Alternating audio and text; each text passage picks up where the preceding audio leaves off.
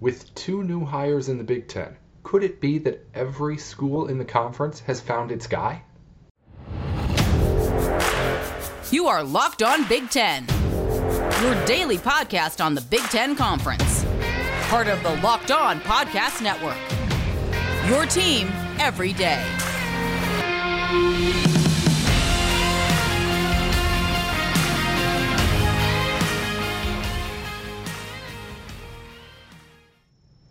Hey, this is Nate Dickinson. Thanks for tuning in to Locked On Big Ten.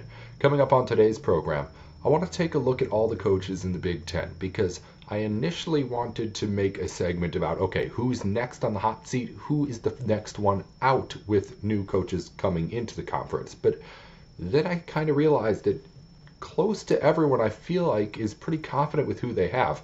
We're going to take a look at all of the rankings top to bottom as to who is most least safe in their current situations around the conference.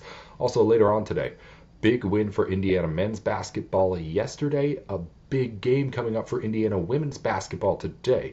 We've got Jacob Rudin from Locked On Hoosiers to talk about those matchups and his takes on the start of the Big Ten basketball season too. That's all coming up here on today's Locked On Big Ten. I'm your host, Nate Dickinson. The Twitter is @NateWithSports. The show, Twitter, YouTube, and also wherever you get your podcasts, is @LockedOnBig10. That's 10 at the end, not TEN. Let's dive right into everything we need to get into with these 14 Big Ten football coaches.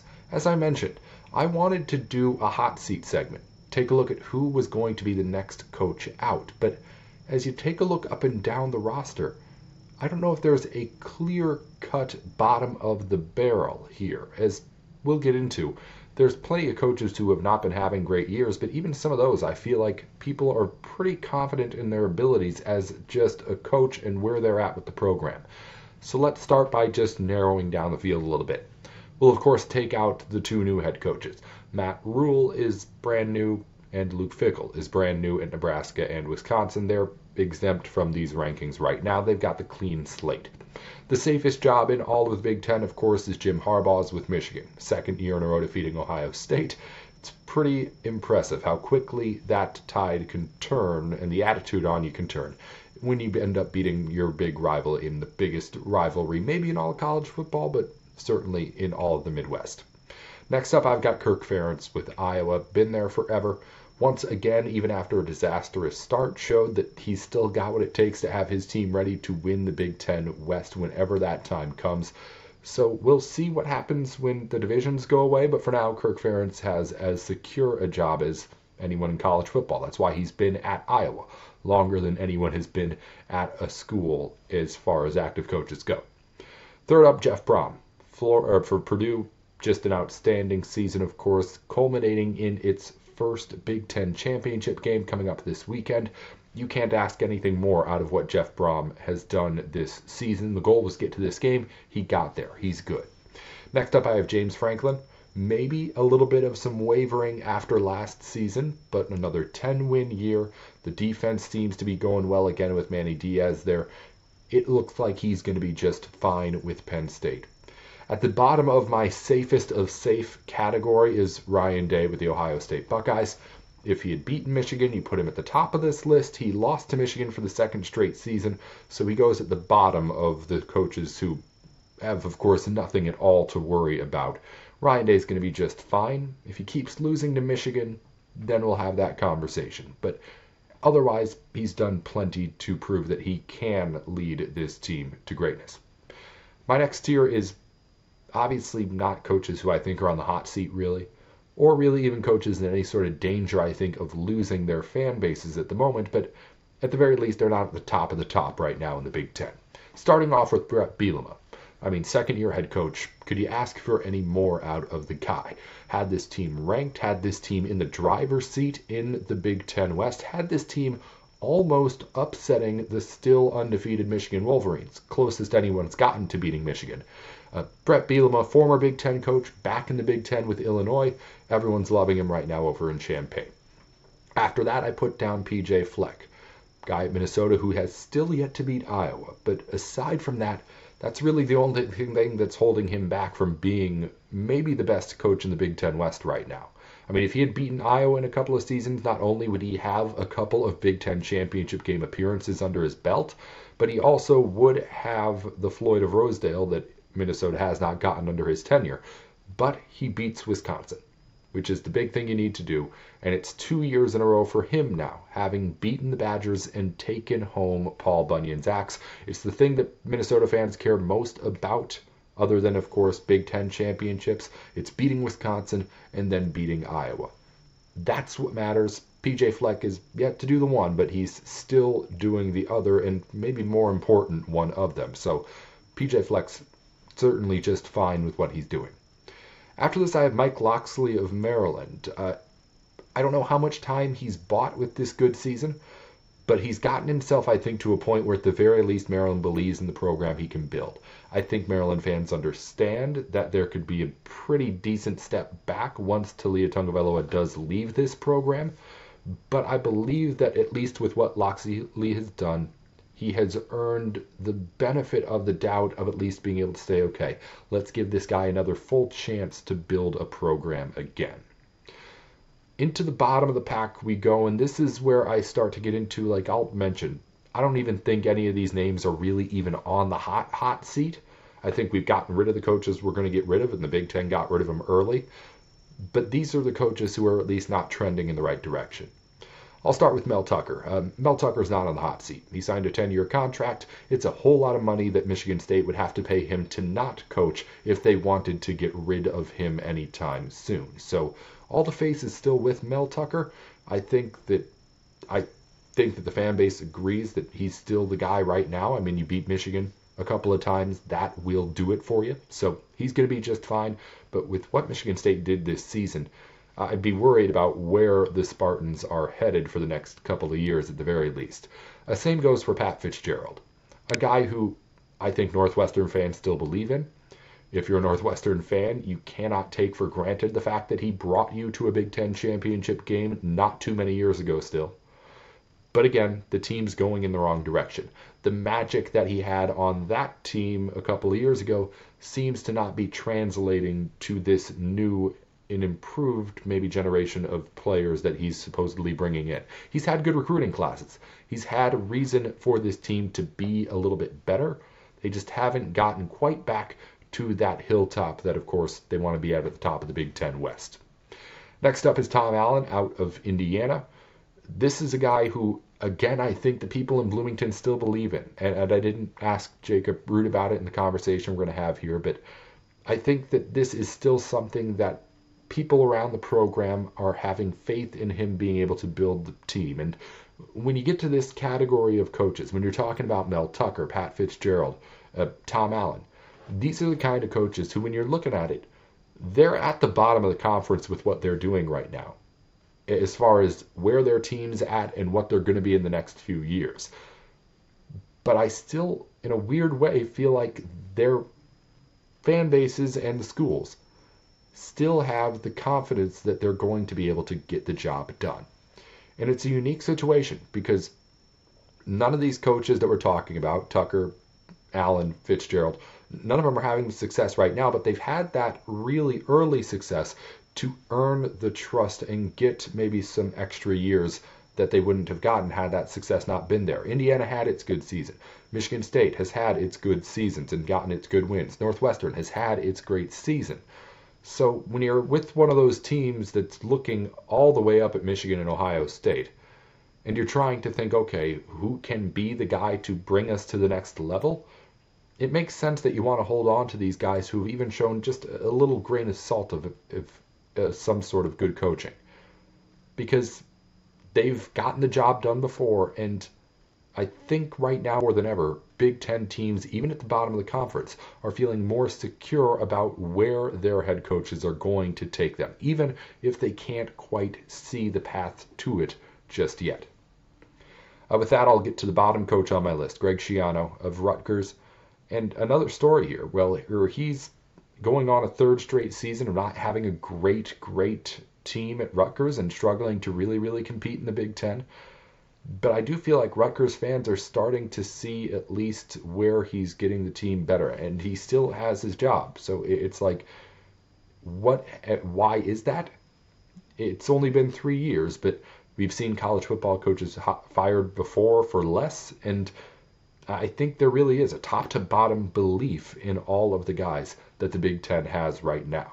I mean, of course, Scott Frost was the odd man who had to go to really, really get us close to that.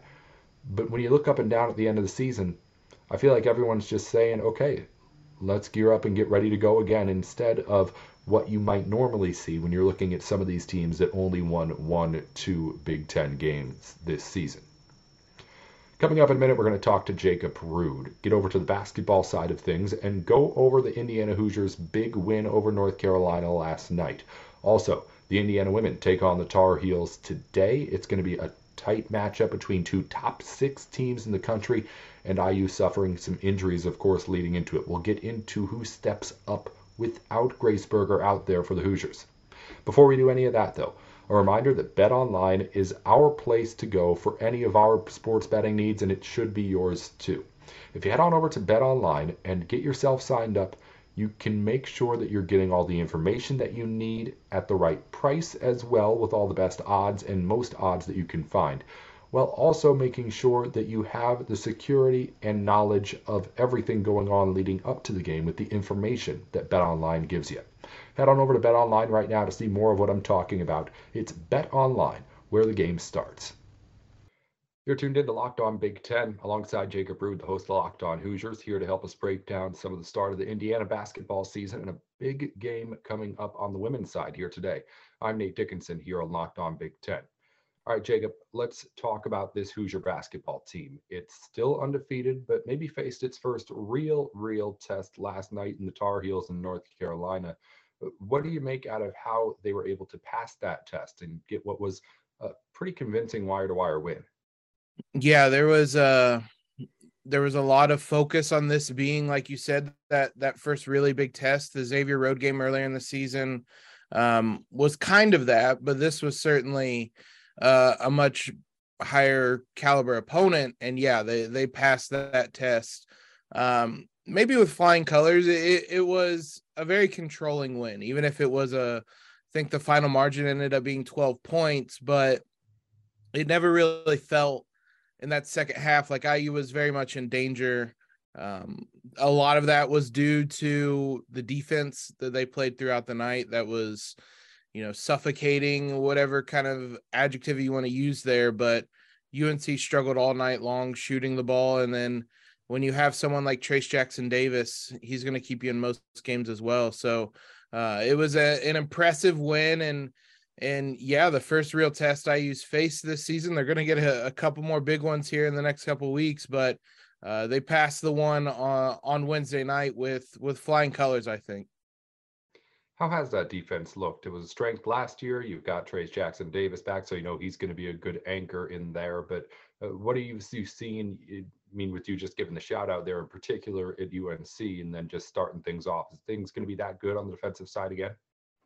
Yeah, that was kind of the calling card, like you said, last season under Mike Woodson was a strong defense. This season, IU hadn't really played a whole lot of teams. The very beginning of the schedule was pretty soft.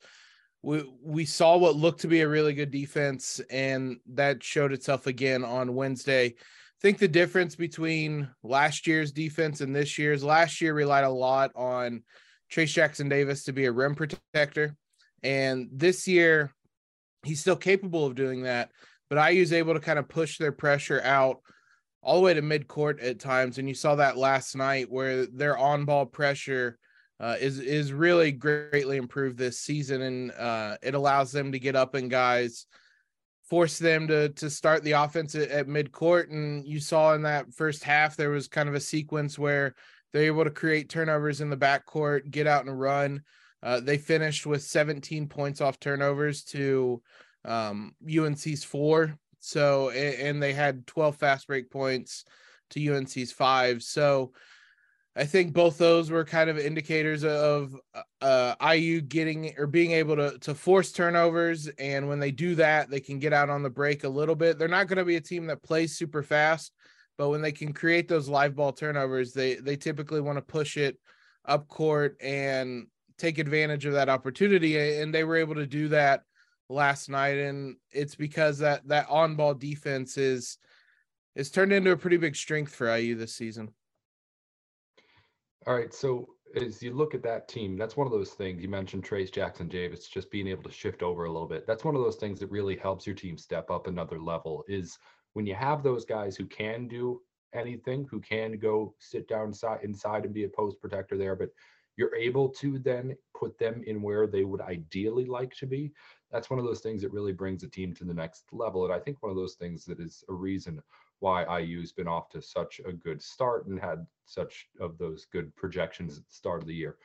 Tell me a little bit more about these freshmen here, Jacob. Malik Reneau, and then also Jalen Hood-Schifino. I mean, we've seen a little bit of how they've contributed just by looking at the box scores, but how are they fitting in here as they start their college careers and start to figure out how they involve themselves in a top 10 team?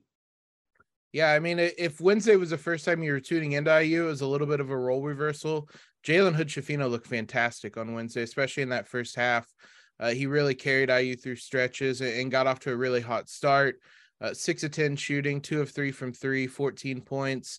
What he's done fantastic, great all season long has been impacting the game, not necessarily through his scoring. He was in a shooting slump coming into Wednesday and really broke out of that, but his ability to run an offense, to play make, to rebound, he's part of that strong perimeter defense that Indiana has as well. So he's been able to impact games in a lot of different ways. And that's been really helpful because, like I said, until last night, he was kind of mired in a shooting slump a little bit.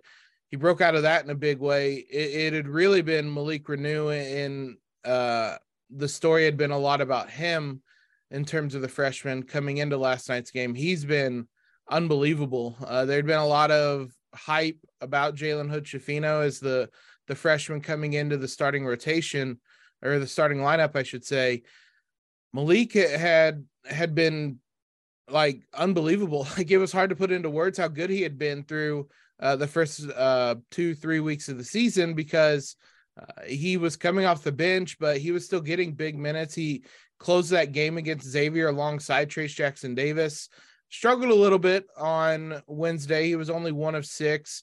He still had a couple moments where, I mean, he is a freshman ultimately, and these are some tough games he's playing in, but both these guys have kind of seamlessly fit into the rotation. And I think those two are a big reason why IU is different and better than last season. They're two more very talented players that provide more kind of balance to IU's offense, so that it isn't really solely reliant on Trayce Jackson-Davis like it was for large stretches last season. They're still kind of learning, and it's still a process, as it would be with any freshman early in the season, but they both have now had pretty big moments and pretty big games that kind of show you why they were so highly touted and why both of them could be big factors in IU season. Jacob Rude joining us here from Locked On Hoosiers to talk some basketball with us. Before we move on, Jacob, I got to ask Purdue, the other team, the big rival in Indiana. That team, a lot better than we thought it was going to be at the start of the season for sure, looking like the top 5 ranking that they've got right now. I think right now I can pretty definitively say, at least at the moment from what we've seen, this rivalry is the top 2 teams in the Big Ten at the moment. What do you make out of the Boilermakers? Yeah, I thought they'd be good. I wasn't expecting this. It was really impressive what they did up in the Northwest against Gonzaga, against Duke. They've had a hell of a schedule to start the year, and they're passing all the tests with flying colors. It's a team that has I would say, I was trying to think of the word, probably maybe the most complete team, offense and defense, in the Big Ten. They're able to do just about anything. Obviously, pretty much all of it starts with Zach Edey, who has been fantastic this season. And Purdue just keeps churning out these huge big men that are able to impact the game in a number of ways. He's the latest among them. This has been a really impressive start for them. Like I said, I thought they'd be good. We spent time talking during the preseason, kind of coming into this year, who would be the top contenders with IU. I didn't necessarily have Purdue penciled in because I still had kind of questions about them and how they replaced a lot of the talent that they lost. But I mean, they've answered those questions pretty loudly and pretty definitively through the first, 2, 3, 4 weeks of the season. And yeah, this is, it's going to be fun watching these two teams, because it certainly seems like they're on a collision course for early February when they meet in Assembly Hall. And they look right now, like you said, the two best teams in the Big Ten. All right, Jacob. While IU men's played a really big game against North Carolina, there's maybe a bigger one as far as just national stage goes between Indiana and North Carolina on the women's side coming up here later today. Two top 6 teams in the country right now. What is this Indiana women's team? I mean, we know they're good. They've been good for a while. Big Ten's maybe better than it's been in a really long time, too. We've had those discussions as they get ready for a huge, huge matchup in this ACC Big Ten Challenge, last one for them, too. What are the keys to getting this win, and what have been the keys to them starting off so hot? Well, the big story surrounding the women's team, unfortunately, is injury. Grace Berger, who one of the top players in the Big Ten in the country, guard for Indiana, went down in Las Vegas with, it seemed like a really serious knee injury. She's being kind of designated as day-to-day, but out indefinitely. She's not going to play on Thursday. We're not really sure how long she's going to be out. It doesn't seem necessarily like a short-term thing. And I mean, she did a little bit of everything for Indiana this season, the last couple seasons. So it's going to be a matter. This is their first real big test without her. They played a couple games in Vegas without her against Auburn and Memphis, but it's a whole different ball game against UNC on Thursday. Mackenzie Holmes then is going to be the focal point even more than what she has been. She's averaging 20 points on 7.5 rebounds. She's shooting 76.6% from the field, which I had to check the math and make sure that was right. And it is. She has only missed 18 shots in 7 games all year, and 4 of them were 3-pointers. She's a post player that can score with either hand and do just about anything in the paint.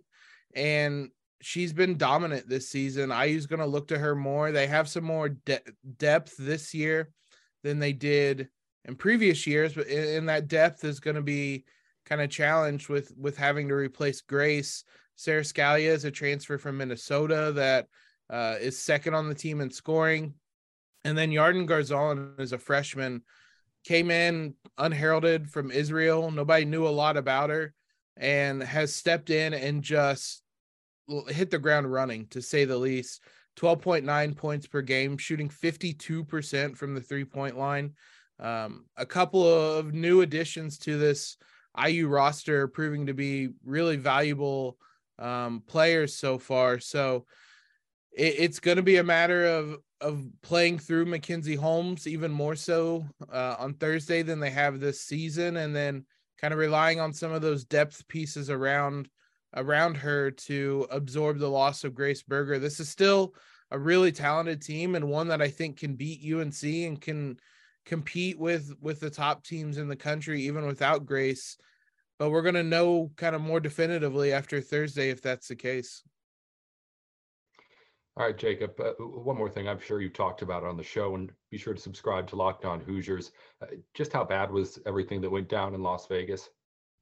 Oh yeah, we talked quite a bit about it. It's a shame that it played out like it did. If you guys haven't looked into it, it's on ESPN, it's on IndyStar. There's multiple stories about it. I think the one that's kind of stuck out to me just as kind of a small anecdote of how poorly run it was is that they were asking the players to bring towels down from their room because they weren't providing towels at the venue, at the court and whatnot. Yeah, Terry Morin talked a lot about it and gave some really strong quotes about it, about how simply because of how viral it went, that it set the game back a little bit for the women's team. And I mean, it's a challenge to it's an unfair challenge, but it's a challenge the women's programs have to face in trying to push the game forward. And when you have situations like this with tournaments like this, that it's hard to even really understand what went on and why the tournament played out like it did in terms of the directors letting it be like this. But when you have situations like that, it's frustrating because that's what goes viral and that's what you see. And you want women's basketball to go kind of viral for all the good things. So it was frustrating, disappointing. Like you said, we talked a lot about it, and this women's team, all the women's teams at that tournament deserved better. I hope there's some kind of repercussions for it. I don't really know what you can do, but it was a frustrating experience to have to kind of witness from afar, because it was hard to really get any details in the moment. You could just see that things weren't going well, and trying to piece everything together. And yeah, it was a shame and a just not a fun experience. I agree. If you want to hear more on all that, as you heard Jacob said, they talked about it plenty over on Locked On Hoosiers. And of course, he's there to keep you up to date on anything that goes on over on campus in Bloomington, too. It's every single weekday, just like we do it here. And thank you again, Jacob, for taking some time to talk to us here on Locked On Big Ten. Yeah, anytime. Thanks again to Jacob Rude for joining us on the show. Again, listen in to Locked On Hoosiers and every single other Big Ten podcast out there. Apologies if the video was a little bit shaky. If you were listening and watching on YouTube, you should subscribe to our YouTube, Locked On Big Ten 10. A little bit of a shakeup, I think it was on my end, that we're going to be able to fix, of course, soon. So don't get used to that problem if you saw a big one on the YouTube video. Anyway, let's wrap things up with all the news that's going on around the Big Ten. And the first is with the expanded playoff. It could be coming sooner, and is now officially coming sooner than we first thought it might be. The Rose Bowl has signed off on the agreement, which was whatever agreement they needed to get this thing officially expanded to 12 teams by the 2024 season. So that means that next year, not this upcoming playoff, but the next college football playoff will be the last one where we see only 4 teams. So we got this one, then the next one, and then after that we won't have to worry about whether it'll be 1 or 2 Big Ten teams in. We'll hopefully be worrying about if it'll be 3 or 4 or something like that. Anywho, playoffs expanding, we knew that. Now we know it's coming sooner. In other news, not a great day off the field for Big Ten football. Michigan's Massey Smith is facing a felony charge of carrying a concealed weapon. That report was filed on Wednesday after an incident stemming on October 7th in Ann Arbor. And also rough news out of Lincoln, Nebraska. Mickey Joseph arrested yesterday on charges of domestic assault and strangulation. Again, not a perfectly bright day for Big Ten football news. In some other news, reportedly Ohio State wide receiver coach Brian Hartley is interviewing for the open Cincinnati job. He has only coached at Ohio State since he started coaching in 2017.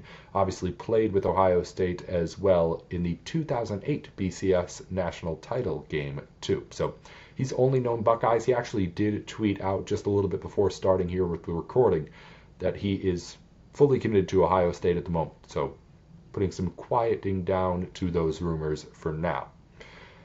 Finally, the Rose Bowl, as it signs on to get into this 12-team playoff, is also in the headlines a bit around Big Ten circles, as it looks like if Ohio State is left out of the college football playoff, the Rose Bowl would instead choose to take Penn State over the Buckeyes for their bid. It's, of course, not set in stone. The Rose Bowl is allowed to take whoever they want with this selection out of the Big Ten, but with the first choice, you usually take the best team. That would be the Buckeyes, but Ohio State played in it last season. This would be their 3rd time in the last 5 games playing in the Rose Bowl if they ended up getting this bid. No other team would have played in it more than once. So there's rumors that Rose Bowl could be taking Penn State. There's also rumors that Ohio State has told the Rose Bowl that they would rather not go to the Orange Bowl this season. So looks like it could be Penn State headed to the Rose Bowl no matter what happens with Ohio State in the college football playoff. So we'll, of course, keep an eye on that. And that's all the news for the day. All sorts of stuff going on around the Big Ten. Some of it not so good today, unfortunately, but other big news surrounding the future of college football, too. We'll get into anything else that happens throughout the day in the Big Ten, of course, and anything else you need to know in conference news next time we're back here on Locked On Big Ten. We're going to wrap up the week, of course, tomorrow with the new show, and then we'll be back over the weekend reacting to the Big Ten championship game and anything else going on in Big Ten basketball over on the YouTube page at Locked On Big Ten. That's 10 at the end, again, not TEN when you're typing it out. I'm Nate Dickinson at Nate with Sports. I'll talk to you again next time on Locked On Big Ten.